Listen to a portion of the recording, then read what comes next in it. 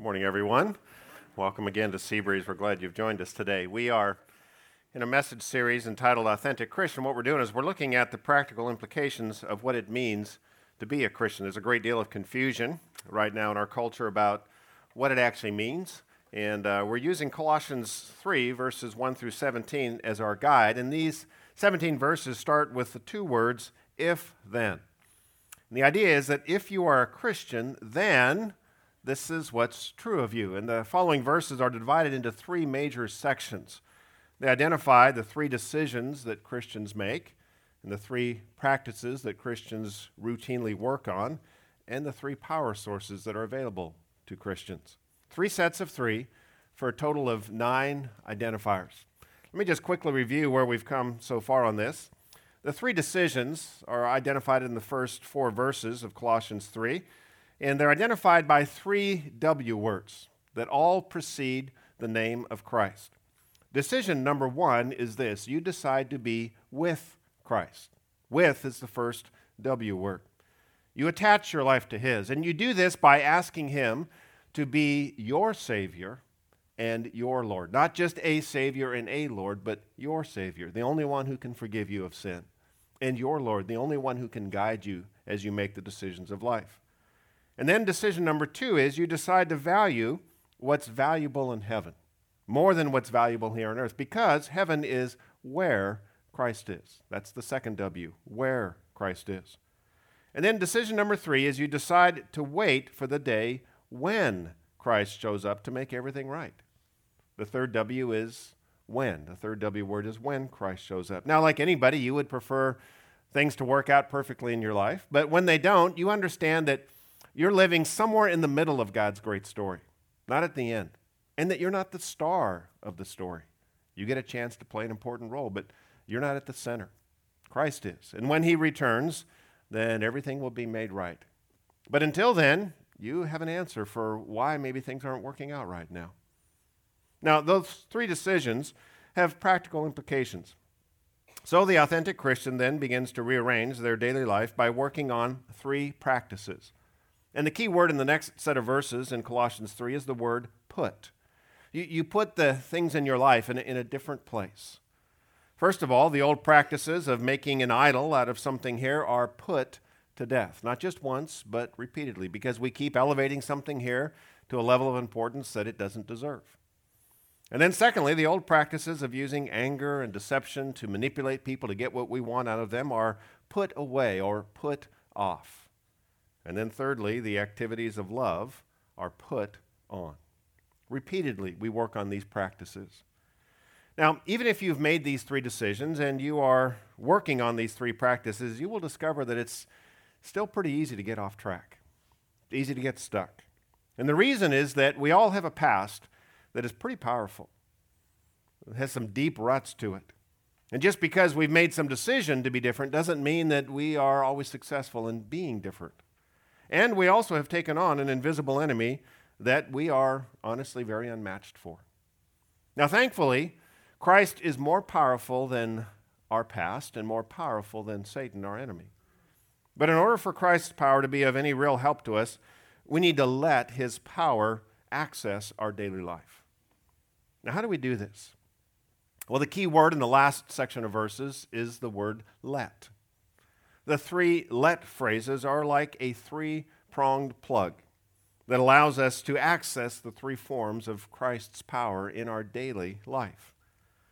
And if you were to read them in the original language, we'll show the English translation up here, but the New Testament was written in Greek, and the phrases would go pretty much like this: let rule Christ's peace. That's the first let. Let rule Christ's peace. Then the second let is let dwell Christ's word richly in you. And then the last one, the one we're going to look at today, is let live Christ's name. So let's look at the last verse that we're going to be addressing in this series, Colossians 3, verses 17. It says, and whatever you do, in word or deed, do everything in the name of Christ. Let live the name of Christ in you, giving thanks to God the Father through Him. Live the name of Christ. What does that mean? Well, one of the first and biggest challenges, I think, of any parent is the job of naming their child.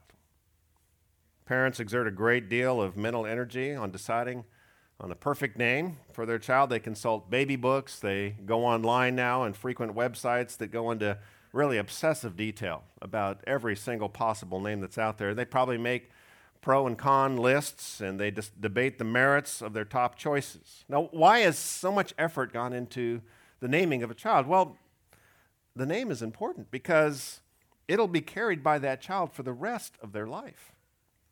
It's how people will come to know them and identify who they are. And so every parent wants to pick a name that will represent the character of their child, at least their hopes and their dreams for what their character might be, a name that they love and will always love. So what is in a name? What's the big deal about a name? Well, every name contains three important items. Every name represents a history. Every name carries an authority. And every name develops a way or a pattern of behavior. So why is the name of Jesus such a big deal? Well, let's look at each of these three items. First of all, the history. The question as it relates to Jesus is, well, what has Jesus done? What is attached to the name of Christ? You know, for my wife and I, when it came down to the naming of our first child, we really had a struggle. We didn't know whether it was going to be a boy or a girl because this was in the days where you had to pay a lot of money to get sonograms. And so we landed pretty quickly on a boy's name.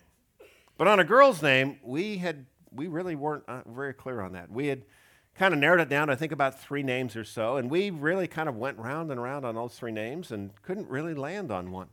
Well, it turns out our first child was a girl, and so very quickly we had to pick one of those 3. And we decided on the name Andrea. Now, because we had debated and we hadn't been really clear for a while, for the first several weeks, I could not remember the name of my child. And this was embarrassing. I'd go to pick her up, and it's like, what's the name again?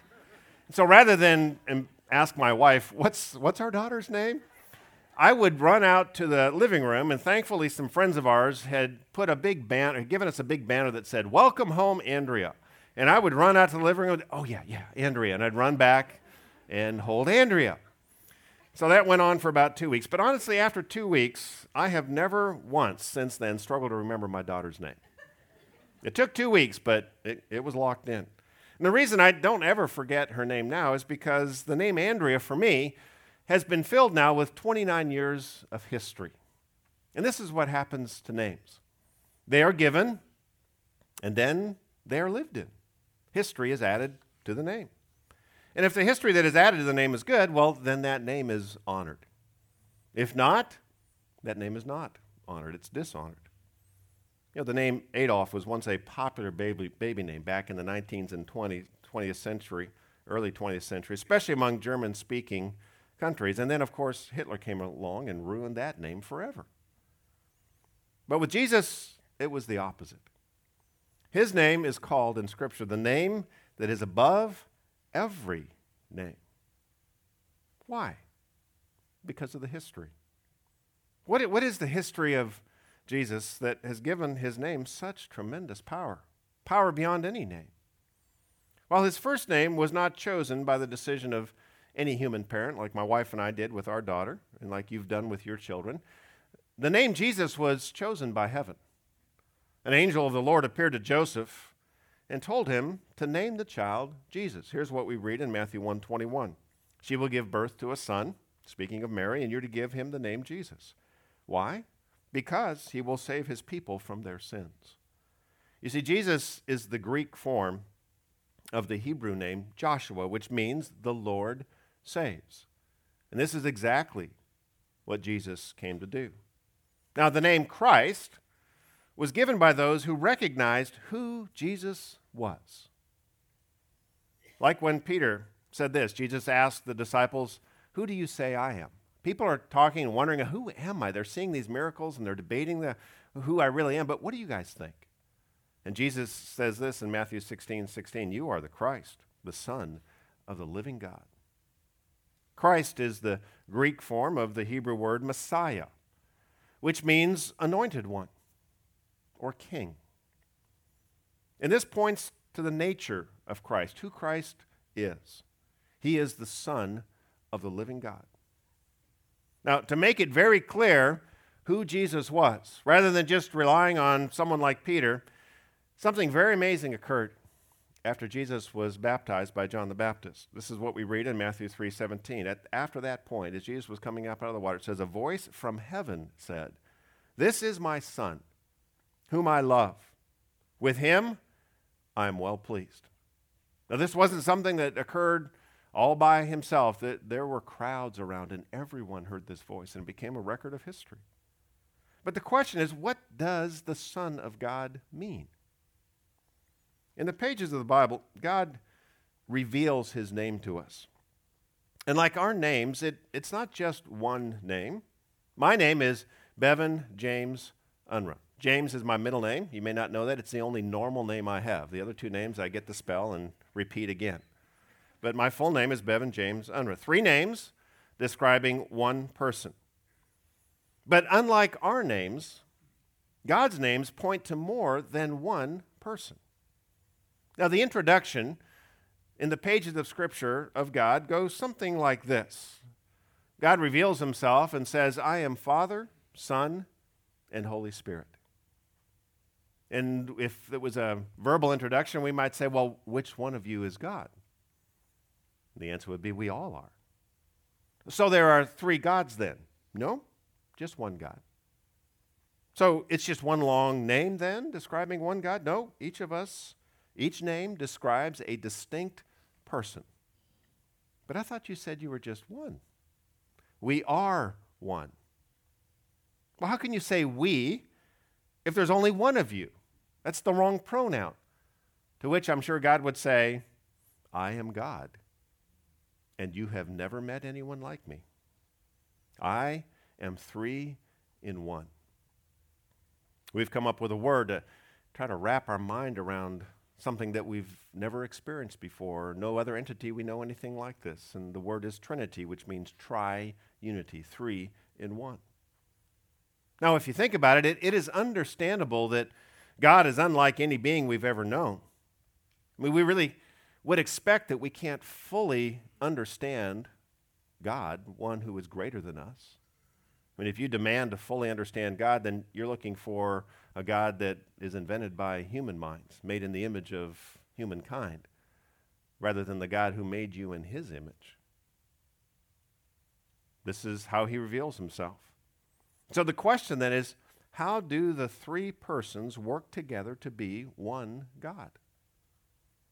This is important if we're going to understand the history of the name of Jesus Christ. What stands behind him being the Son of God? We have to know what it means to be the Son of God, and therefore what it means to be Father, and what it also means to be Holy Spirit. How do these 3 work together to be one God? Well, let me summarize it briefly for you. God the Father is revealed in the pages of the Bible as the planner. He is the planner. It is his will that sets everything in motion and will wrap up history to his conclusion. This is why you will often hear people starting their prayers, most often with the word what? Father. We begin the prayers with Father. And the reason is because he initiates stuff. If you're in need of mercy, he's the one who will decide to give it. So you say, "Father, forgive me, have mercy on me."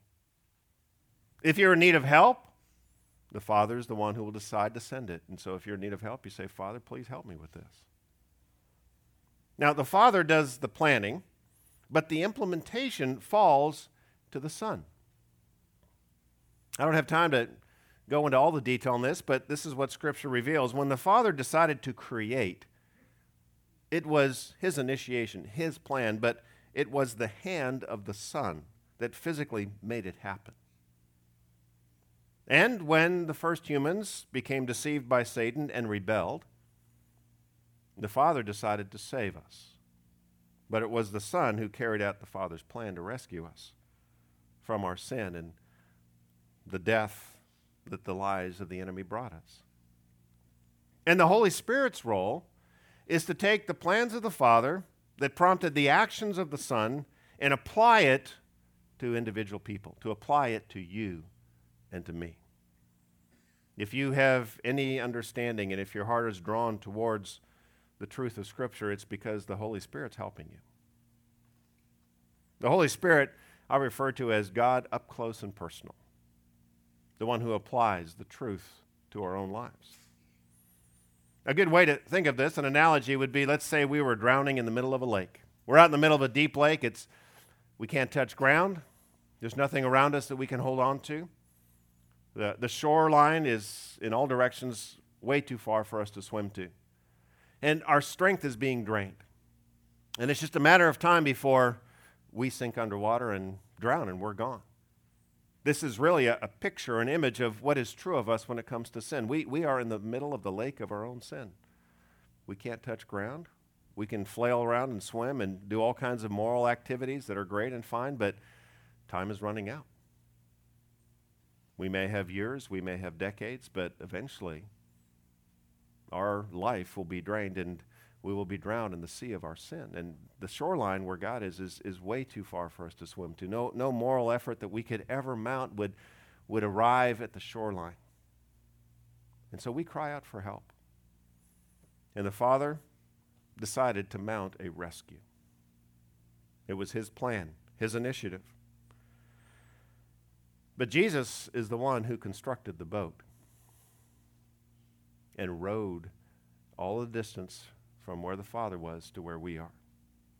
He rowed the boat in our direction. And it is the Holy Spirit, it is his hand that pulls us out of the sin and into the boat. So who saved us? Father, Son, or Holy Spirit? All three. All three were involved. This is why Jesus told us that we should be baptized when we decide to follow Christ. We should be baptized in the name of all three, Father, Son, and Holy Spirit. This is what it says in Matthew 28:19. It's because our salvation was not accomplished just by the Father or just by the Son or just by the Holy Spirit. All three persons of the one God played an essential role in rescuing us from our plight. That's the history of the name of Jesus. Well, what about the authority? What can Jesus do? To do something in the name of another, which is what this verse says, do everything in the name of Christ. To do something in the name of other means, in part, to do it in their authority. You know, every name has a realm of authority. You know, if you're president, you've got a large realm of authority. If you lead in whatever business or organization you're in, you have your name represents authority in that area. And the same thing is true with the name of Christ. So to live the name of Christ means to live under his authority. Recently, I asked Joe, our executive pastor, to call someone for me. Now, he was the one doing the talking, but he was doing it for me, in my name. So I said, now be sure, Joe, that you told him that I'm the one that asked you to call. I'm the one that asked you to ask them this. Now, why did I say that? Well, I wanted them to know that this came from me, not from Joe. And that Joe was doing this on my behalf. And the reason is this person didn't know Joe as well as they did me. And this was something that was being done for Seabreeze. And because I'm the senior pastor, my name has more authority as it relates to this church than Joe's name. And so it carried more influence. And so I said, be sure that they know I'm the one that asked you to call. You're not just calling on your own. You're calling for me in my name, representing my authority. Now, it's not an amazing authority, but as it relates to Seabreeze, it carries just a little more weight than Joe's name did. Now, when it comes to Jesus' name, there is no name above Jesus' name. There is no authority higher than the name of Jesus. And so, for example, we read this in Acts 3, verses 1 through 8. One day, Peter and John were going up to the temple at the time of prayer at 3 p.m. Now, a man crippled from birth was being carried to the temple gate called Beautiful, where he was put every day to beg from those going into the temple courts. When he saw Peter and John about to enter, he asked them for money. Peter looked straight at him, as did John. Then Peter said, "Look at us." So the man gave them his attention, expecting to get something from them. Then Peter said, "Silver or gold I do not have, but what I have I give you. In the name of Jesus Christ of Nazareth, walk. Taking him by the right hand, he helped him up, and instantly the man's feet and his ankles became strong, and he jumped to his feet and began to walk. There is no other name that represents that kind of authority. Why, in the name of Jesus Christ, walk? Well, Peter didn't have the authority to fix this. He didn't even have any money on him to help this man. But Jesus has that kind of authority. Several Sundays ago, before the first service, I was kind of doing my final preparation here on site, and I just, for some reason, became kind of dizzy. I stood up, and it was like, whoa, the room started moving. So I sat down and drank some water and tried to, get my eyes straight and get the room to stop spinning, but it kept spinning. And so my wife was there, and I said, could you go get someone from the prayer team to come in here and pray for me? So she went and got one of the men on the prayer team, and he came into the back room there and just put his hand on my shoulder. And he prayed to the Father and asked for help. And then he ended his prayer in the name of Jesus Christ. Now, why should we pray in the name of Jesus Christ? Because our need for help is practical. As it relates to this man in the story in the book of Acts, he really needed to walk. And for me, 2,000 years later, I really needed the room to stop spinning so I could stand up and talk without falling down. And because Jesus is the one who made everything and is holding everything together right now, he has the power. I mean, this is why he was able to do what he did when he walked the earth. He knew how to change, for example, the molecular composition of water into wine. Nobody else ever done that. He knew how to turn a dead human body into a living one. He could actually look at a tomb that was sealed with his friend Lazarus in it and say, Lazarus, come out. And the dead man came out. Now, we can yell at a graveside all we want, and nothing's going to happen. We don't have that authority. We don't have that power. Nobody else can do that. So if the Father intends to heal a man who is crippled, it will be Jesus who will actually do it. If the Father intends to stop my head from spinning, he will send Jesus to stop it. Now, on that Sunday, a few Sundays ago, after about 20 minutes, the dizziness did subside. It stopped. Now, I don't know if Jesus did that or if it just kind of went away. I don't know. But I do know that by praying in the name of Jesus, I took the matter straight to the top. Now, the man who my wife found to pray for me, who was on the prayer team, turns out to be a doctor. And he spends his days in surgery, he's a surgeon, saving and healing people. And in our culture, when it comes to medical problems, you can't go any higher than a doctor, a specialist. And I'm so grateful for them. But even this man knew that there's the name much more powerful than his. He knew the name. He knew the one who had the power. So when you pray in the authority of the name of Jesus Christ, you're going straight to the top. And you're also not only asking for his power, you are appealing to the Father's heart. You see, the name of Jesus is the signature at the bottom of our spiritual adoption papers. Jesus is the one who made it possible for us to become a part of God's family.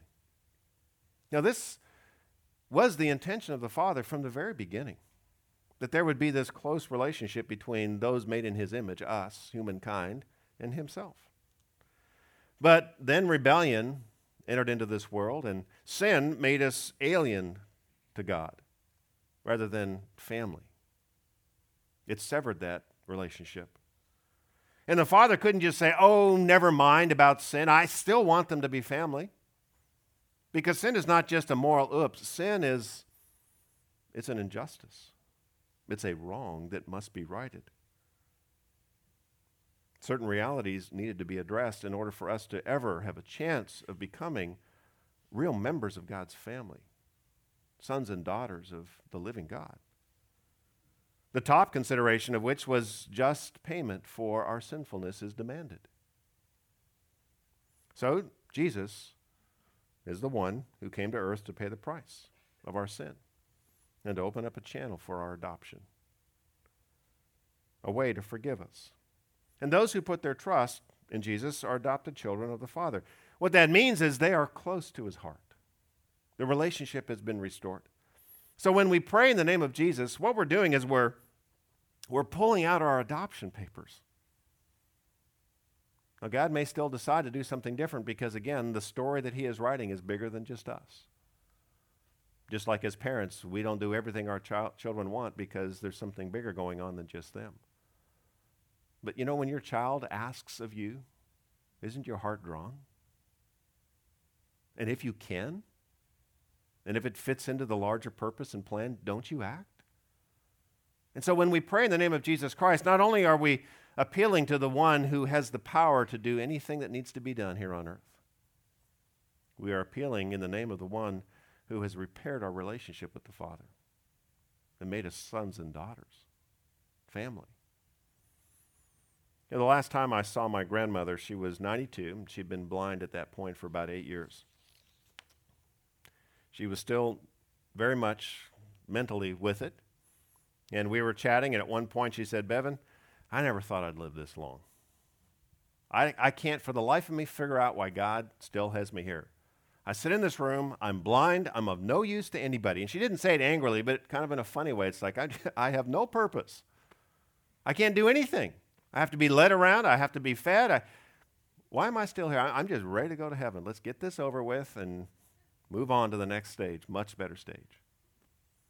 And as I thought about that, I thought, you know, she's got a point. But then I remembered, you know, the evidences of all of her prayers for our family over the years. And so I said, "Grandma, do you still pray for us?" She goes, "Oh, every day. Pray for all of you every day."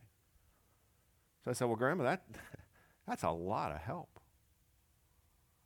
You know, we've talked about it. We all sense the assistance and the help that we get because you're praying for us. And even though you're blind, you can still pray. She said, "Well, yeah, I can do that." And after she did pass, well, we felt that loss. See, for us, prayer tends to be the last thing we try after everything else has failed. We've gone to the doctors, we've addressed every problem we can address, and it's still not working. It's like, well, I guess we should pray. Rather than let's just start out at the top and then work your way down. Just pray. Ask the Father for help regularly in the powerful name of Jesus Christ. Because prayer, I think, will turn out, as we look back, we will see it as some of our biggest impacts. Nobody watches it, but the Father hears, and the Son responds. That brings us to the third element that's in every name, and that is the way or the pattern of behavior. And the question here is, what would Jesus do? Because to do something in the name of another not only means that you represent their authority, it also means that you are doing and saying what they would have done and what they would have said if they were there. So to live Jesus' name means to live as his representative here in front of the people that you see. When you decide to be with Christ, that very first decision, what that means is now what you do and what you say falls under his name. Now, we tend to get arrogant and tend to think of our life as our own, to do with as we please. We tend to think that this is our career. We think it's ours. We tend to think it's our money to do with as we want. But everything now falls under his name. And so we will either bring honor or dishonor to his name by what we say and what we do. We're not just private individuals doing whatever we want to do. We are representing the name of Christ. This is why it's important early on in a relationship just to run the flag up and let people know that you're a follower of Christ. You have to do it in an obnoxious way. But let them know that you're a follower of his. Now, we may think that what we do can be kept hidden from view, but if we dishonor him, he will not cover it up. He will begin the process of bringing discredit to us because Jesus is zealous for his name. So we begin every single day, not as a private citizen of this country. We do, but much more, we begin every day understanding that we are taking on his name today with the perspective that what we do and what we say is for Christ, not just for us. That's why it says, whatever you do, that pretty much includes everything. In word or deed, do everything in the name of the Lord Jesus Christ. You know, the word Christian means to take the name of Christ. That's what it means. So Christians, those who have taken his name, they have taken on a role. What that means is when we speak, we're on stage. Now, we're not just acting in a play for people to watch and enjoy and be entertained by. Our acting, our words, and our deeds are critical. Because before their very eyes, we are bringing to life the person, Jesus Christ, who is the watershed decision for every single individual. We can't bring them to Jesus physically and show him and to them physically. We are now the representatives. Now, the problem, though, is that we tend to have only a vague idea about what Jesus might actually do and what Jesus might actually say in our situation. And that's because Jesus never lived in Huntington Beach. He never worked where you work. Now, if I ever come across a demon-possessed man in the countryside and I notice a herd of pigs nearby, I might recall the story of what happened when that happened to Jesus. I might pause and say, wait, just a minute. This is strange. Oh, I remember what Jesus did in that situation. But that's never happened to me. It only happened to Jesus once. It'll probably never happen to anybody else again. You see, I'm married. Jesus never was. I get cut off in traffic. There was no traffic. There was no 405 when Jesus walked the earth. I talked to irritating tech support people. Jesus didn't do that. So what does it mean to live the name of Christ then? You see, Jesus isn't after a kind of reenactment of his life, where we mimic him word for word and deed for deed. He lived at a different time and at a different place.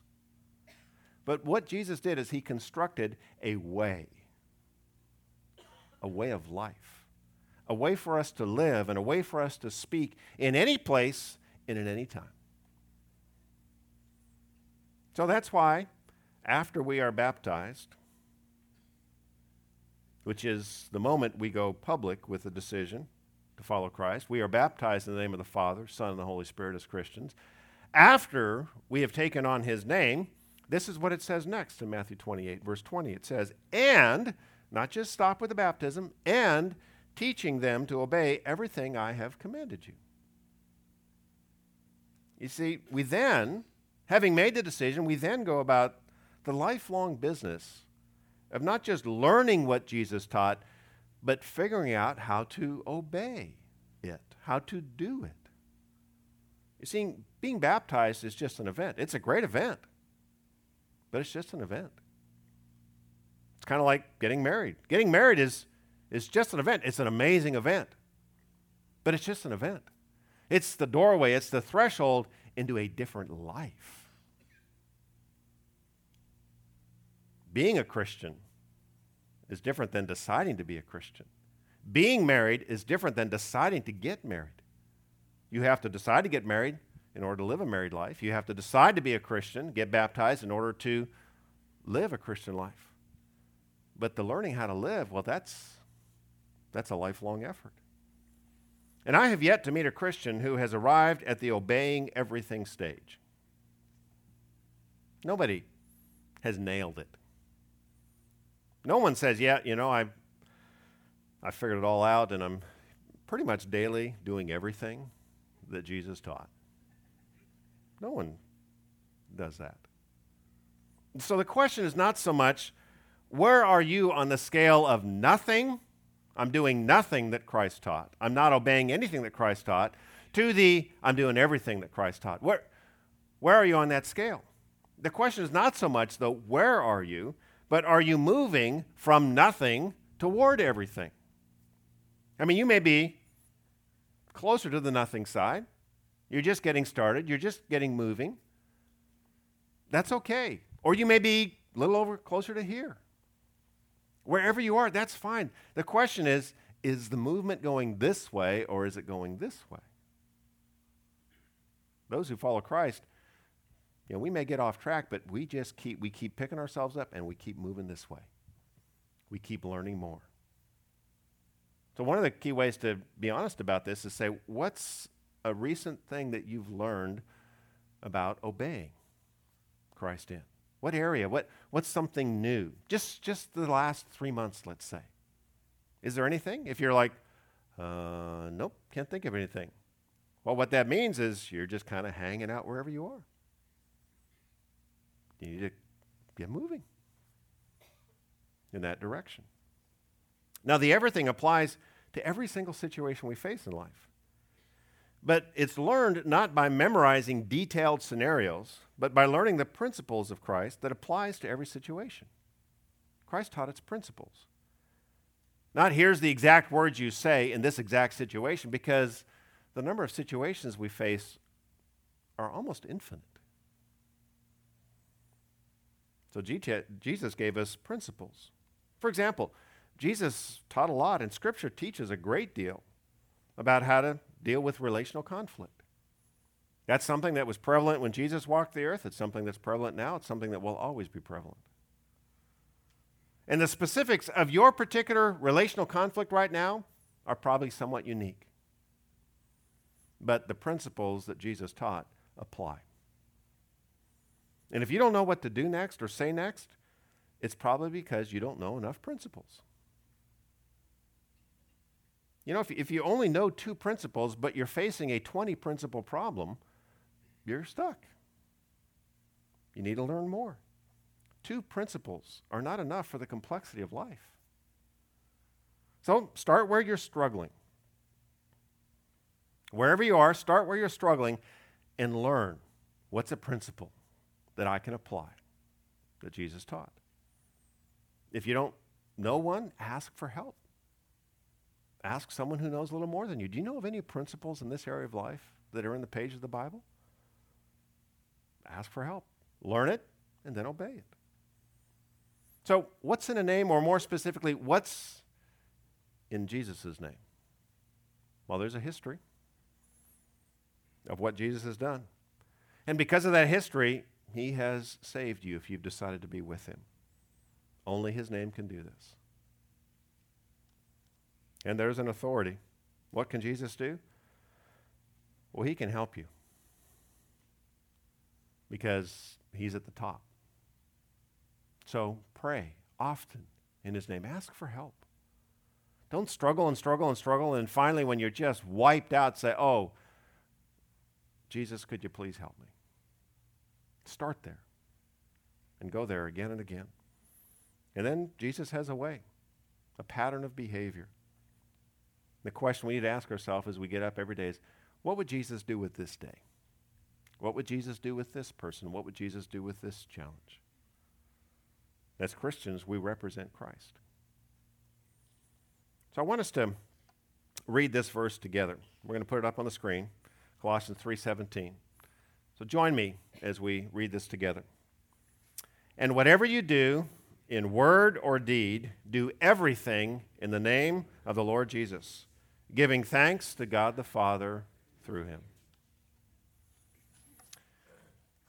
Before I close in prayer, I want to invite Ethan and Andrea Johnstone on stage, because Ethan is our newest member on staff here at Seabreeze, and so I wanted to introduce them to you.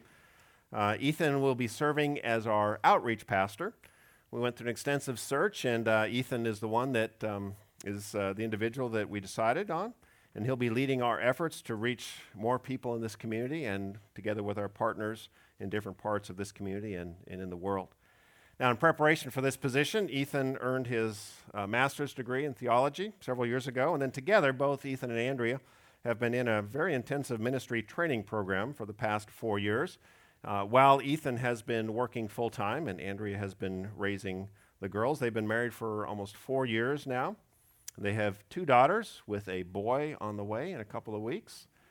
You may know these 2 daughters. You've seen them grow up a little bit on the screen. They are my granddaughters because Andrea is my daughter. So we're having grandchild number 3 here in a couple of weeks. And so we're grateful to have Ethan and Andrea with us and Ethan on staff. And so I wanted to introduce them to you and I wanted to pray for them. So join me as we pray. Father, we come to you in the powerful name of Jesus Christ, the name that one day every knee will bow to and every tongue will confess. And they will see that he really is the name that is above every name. Right now, we get a chance to look at the evidence and decide for ourselves. When it's obvious, it'll be too late to name the name and ask him to be Savior and Lord. And so, Jesus, we bow before you now in the middle of a world that largely ignores you and often mocks you. We honor you. We recognize that you are the name above every name. Help us as we live your name. Give us insight into where you'd want us to work next and how you'd want us to grow, to learn, to obey everything you taught. And Father, we thank you for bringing Ethan and Andrea here to be a part of us, to be on staff. And God, I just pray that you would bless the work of Ethan's hand and the work of Andrea's hand together with him as they lead us in the planning and the implementation of efforts to reach even more people in this community. God, I pray that you'd give Ethan insight and courage and understanding as he provides leadership in this area. God, we pray for their protection. We pray that many would come to know Christ through Ethan's work and their work together. We pray for your hand of blessing on them. And we ask this in the name of Jesus. Amen.